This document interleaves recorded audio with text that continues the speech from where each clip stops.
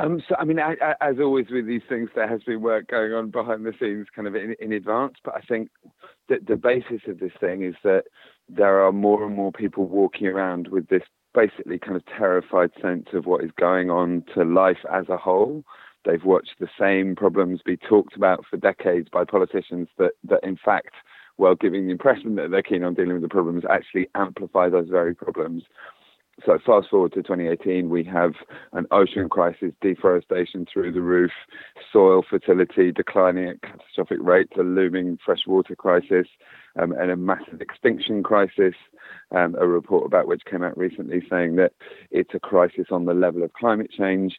And we, of course, have the climate crisis in the context of the IPCC report, whose very, very rosy take on the science and huge chunks of negative emissions give us 12 years to have a 50% cut in carbon emissions in the rich countries, and nothing like that is remotely even kind of talked about seriously in policy terms or put on the table or communicated to the public. And as I say, that's the rosy science of the IPCC, which still basically imagines that fantasy speculative technologies are going to suck hundreds of billions of tons of carbon out of the atmosphere in the latter half of the century.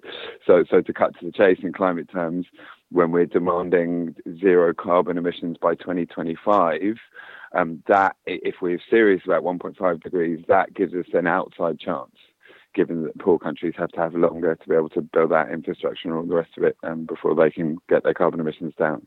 In other words, we are in a extinction crisis in the broader sense. And while it's vital that, crazy things like fracking and tar sands and all these things are opposed in every conceivable way, that is nowhere near enough. We need a transformation of our energy system, our food system, etc. And many people are, as I say, carrying this knowledge. And so a movement that came along saying, this is what we know, this is the truth, we have to get out there and we have to come up with some form of disruption potentially commensurate to that crisis. That I think that those factors effectively kind of resonated with the very disturbing understanding that many people now have. And so I think that's why it kind of touched such a chord and was able to mobilize thousands of people in a very short time to take potentially arrestable action, which is a real evolution of this movement. Not that direct action movements haven't used arrestable actions as a key part of their strategy, but this as a movement has appealed to people directly in terms of asking them whether they would be prepared to put their freedom on the line in some ways. And that, I think, kind of gives us a potential trump card over the authorities and their ability to suppress the movement. It's nearly 10 years on since the, I guess, what many on the sort of the liberal left consider historic Copenhagen COP summit. Since then, we've had constant, I guess, compromises from many of the governments of the world, and of course, we've had the Paris agreements almost being blatantly rejected from people such as Donald Trump. It's sort of, I guess, sad and also remarkable that we've got this far without more actions like this, and I don't want to discount the many, campaigners and activists and normal people that have taken extraordinary action. But is this part of, I think, what is driving this Extinction Rebellion, is that people are just fed up of waiting for the United Nations, or perhaps even waiting for some of the more liberal NGOs and social democratic governments to act, when clearly the things such as the COP talks are not actually addressing this issue in a way that it needs to be addressed. Yeah, no, I think absolutely. The Guardian journalist George Monbiot, who's been one of the most sort of powerful broadcasters of this movement. He's been writing about it since the launch on the 31st of October, and his article was tweeted by Bernie Sanders, which has really helped spread awareness in America. I think, as he said, we've had 30 years of, in inverted commas, a good start from those in power. And the problem is that the mainstream environmental movement, in terms of the NGOs, has a very predictable script where anything that looks as if it's slightly better than before, they come out with the same basic communication strategy, which is to say, we're encouraged because this looks like a step in the right direction, but we still have concerns that it's not being dealt with at scale, etc. So you just have this kind of drip feed of failure that's dressed up as success.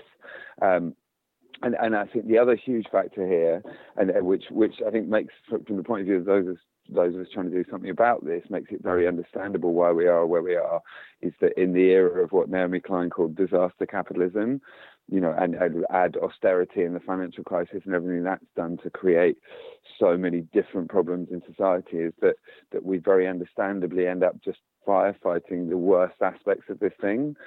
And so unfortunately the message that gets to the public is mainly about those worst aspects and not about the system as a whole. So absolutely, fracking is a monstrous thing to be considering at this point in the UK. Especially with all the local health and environmental implications, etc. But it is just one part of the problem. It is just the latest thing that the government is trying to push us. Trying to sort of push us into even further away from any kind of sane look at the whole system, which is basically fossil fuel based with, some chunks of renewables now added on. That fossil fuel system should have gone already. Climate change is already a crime against humanity in terms of droughts and floods and, typhoons flattening the Philippines every couple of years now. I mean, it is unbelievable what has been done, or what has been done eyes wide open by the rich countries over the last 25 years to destroy the lives and livelihoods of largely non-white people who've done the least to cause the problem historically, who continue to do the least today. This is the thing, It's not just that we're still burning fossil fuels in the rich countries where we created the problem and we've got money to do something about it. Still today, our emissions per person are orders of magnitude bigger than the emissions of people in the poor countries. And it's worth stressing also, the rich people in the rich countries' emissions are vastly higher than the majority of people. Globally speaking, 10% of people produce 50% of the emissions, and the bottom 70% of people produce only 20% of the emissions. So this is a massive problem of injustice and moral and existential crisis at a global scale. And the first job of this movement is really to try and bring that in its starkness as the real story of reality right now to the general public. And that has to be the first stage, and then demanding that governments do effectively what they've already said they're going to do by signing these agreements and take our children's survival seriously. And I think that is partly a powerful message, because it is just simply true, and a reality that this has never befallen the human species before. That we are exponentially destroying the living systems of our planet at a point already of crisis. And if the world carries on business as usual, that crisis will amplify extraordinarily in the next 25 years, let alone not go where we need it to go. I think you'd have to be, I guess, somewhat naive to look at the last 20 years of sort of history, particularly in places such as the United Kingdom or Australia, in regard to the left and social movements. It hasn't particularly been great for people that really want to see systemic change, especially if you compare that to the late 90s and early 2000s, when we had massive demonstrations against neoliberal capitalism, such as the demonstrations in Seattle or Genoa, or later, of course, the massive mobilizations around things such as the World Social Forum. I guess one particular thing I'm interested in terms of Extinction Rebellion is, I guess, the nature of those involved and the kind of support that you've received, and also, I guess, whether or not you think that it might be an opportunity through, I guess, a movement such as Extinction Rebellion to bring together, I guess, parts of the left that, unfortunately, for the last 15 or 20 years have been very fragmented and disempowered. Do you feel like, these recent actions did bring together, people from, not just different walks of life, as they say, but bring together the left as a whole to take action? I think, we're still operating at a scale that, though we've really made an impact, where it would be like premature to say that has happened, but certainly, on a national scale. But certainly what has happened is that people from all those different other concerns, if you like, people who've been campaigning against austerity and against the wars and, against fracking and against all sorts of other things that have been going on, have come together in this movement. Because I think what is understood broadly also, and this is the great source of hope, is that, and Naomi Klein, by the way, points out in her first chapter of her book, This Changes Everything, why that's called Why the Right is Right, that the implications of dealing with the environmental crises that we face necessitate what are broadly progressive changes. As soon as you accept that a tiny proportion of people has most of the political power and massively overuses the resources of the planet, then obviously the job is to wrest back that political power from the minority, i.e. the billionaires, corporations, financial markets, etc., and take it back into democratic control. And if we take the environment seriously, clearly the way we distribute resources becomes utterly central. So having a tiny percentage of people dominating the rest in terms of, both power and, ecological, consumption and ecological impact, that has to go. And that basically, those demands are at the centre of all of the anti-austerity politics and most of the other kind of progressive causes. So I think there is, if we act now at an unprecedented scale, there is still an unprecedented chance in the face of existential emergency to kind of kick the human species up the proverbial backside into some sort of basic compassionate sanity with which most of us already agree in terms of the world we'd like to see. And I think, it's worth really stressing this point. We know a lot from opinion polls that are taken across the world these days about what people feel about most things, and what is shared in virtually every country on the planet is a feeling by the majority that they're not represented sufficiently by the powerful elite, etc., and that they would rather a more equal dispensation, and they think we need to take power and money back from corporations, vested interests, etc. These are kind of unifying themes on left and right. So I think we are at a very powerful moment potentially, where if we recognise this real crisis for what it is, it could be the means by which we move into a much more decent, humane, compassionate, and potentially, joyous human existence. But it's a huge ask, and I think people in the movement are very much aware of that, hence the talk of this kind of outright rebellion that is being demanded, albeit peacefully and through, a lot of strategic thinking about how we can try and, use our capacities to maximal effect. Certainly. And I guess just finally, I mean, when I saw this action, it sort of reminded me of a while ago I was interviewing the author Derek Jensen about, I guess, his latest work. And I asked him sort of, given that, as someone who's been a long time environmentalist and campaigner, given that we know now that we're potentially facing a sort of a global ecocide of sorts, why is it that people, don't feel the urgency to act, to do, to put themselves on the line and put themselves potentially even in arrestable situations? And I guess his answer to that was that we still believe that we, have something left to lose. And I think that's a really, I guess, important point in the fact that a lot of this stuff is happening, but we are constantly bombarded by media and constantly distracted, that people don't feel as though, the urgency is somewhat lost.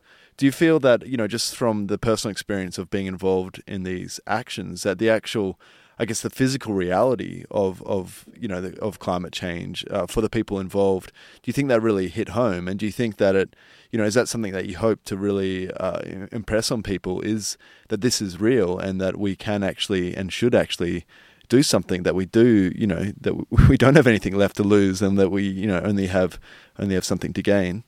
Yeah, I mean, I have a lot of respect for Derek Jensen, but at the same time, as somebody that spends my life communicating and trying to work out how best to find ways to draw people out of the sort of anxiety-driven denial they're in, I have a slightly different take on it. I think most people, they don't get it. They kind of get it on some level. They've heard some really scary things said about climate change, but I think basically because of the sort of almost sort of ideological stance within the movement to try and change things about how you have to communicate, that you can't tell people scary things because then they'll switch off, so you have to say artificially positive things effectively. I think people have been given a range of stories on the environment, and not surprisingly, given the human nature that we all share, a lot of people lacking any really sort of specific knowledge and any really kind of categorical take on how bad things are, take the mainstream line. I think most people can be genuinely forgiven for thinking, that, the main problem with climate change at the moment is just that Donald Trump's pulled out the Paris Agreement, so we just need to get him back in there, and then we're kind of all right, aren't we? The mainstream media broadcast pictures of kind of jubilant people from across the world, at the Paris summit, kind of cheering that they've got this great agreement and all the rest of it. And of course, the media being driven largely by the interests of the especially in this country and in the UK and Australia, driven by the interests of right-wing billionaires that own it, driven, on a similarly significant level by the corporate funding that pays for it through advertising. In the case of the BBC and other, public broadcasters, often state broadcasters, influenced by the vested interest that influence government, and people just hadn't been told the truth about this stuff. So I think it's not just that people still think they have something left to lose. I think they don't really get it. They might get it on some level, but so our main job is to make sure that people do get it.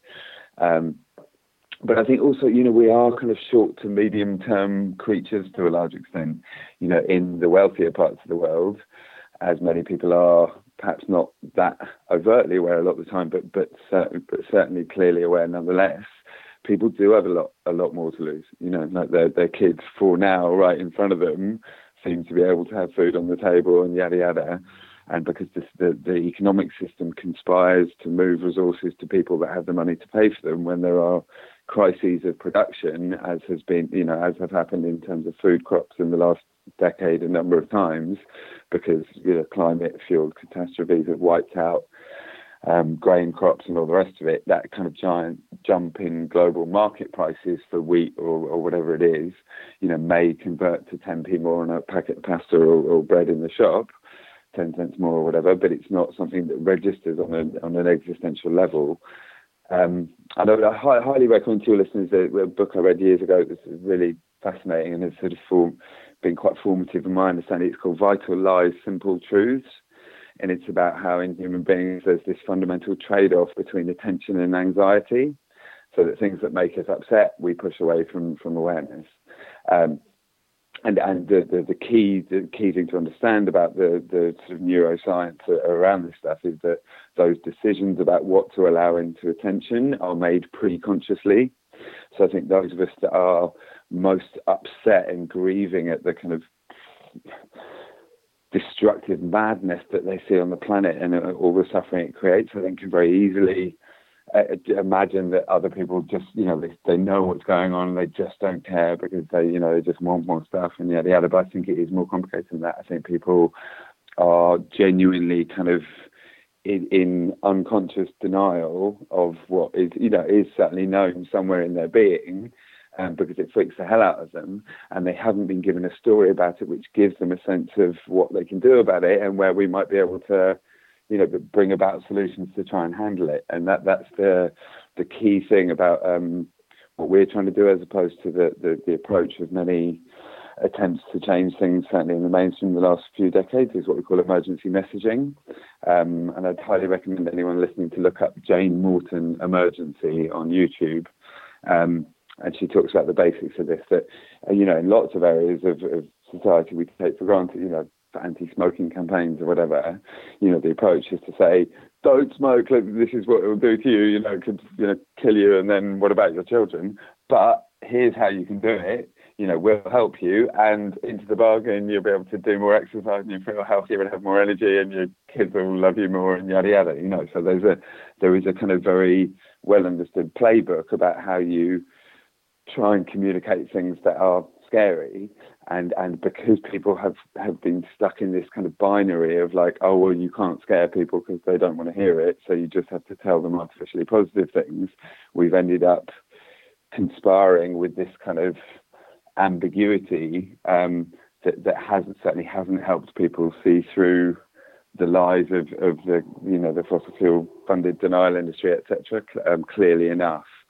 So I think that's, our main job is to certainly convey the truth about how bad things are, but equally convey the truth that, small groups of people, when they're prepared to put their freedom on the line, really have much more power than they realise, and that the world at the moment is in this sort of tragic state, but with a lot of potential, in that, we basically have the energy system going on as before with these kind of poisonous 20th century technologies, and the farming system that's destroying the soil and the trees and the birds and the insects, etc., that sort of mildly evolved from the 1950s. But meanwhile, there are 1,000 examples technologically and in terms of our understanding, kind of on the edge of that mainstream economy, that demonstrate how we could be doing things radically differently in virtually every part of society. That actually the change that we're talking about would unleash a wave of innovation and transformation of the kind that we've never seen before. And would give us, by mainly focusing on kind of restoring nature in the best possible way and using energy efficiently and clean technologies, green chemistry, green biology, all this kind of stuff. We would give ourselves a chance not just of preventing this destruction of the world for our children, but also a much nicer world in all sorts of ways.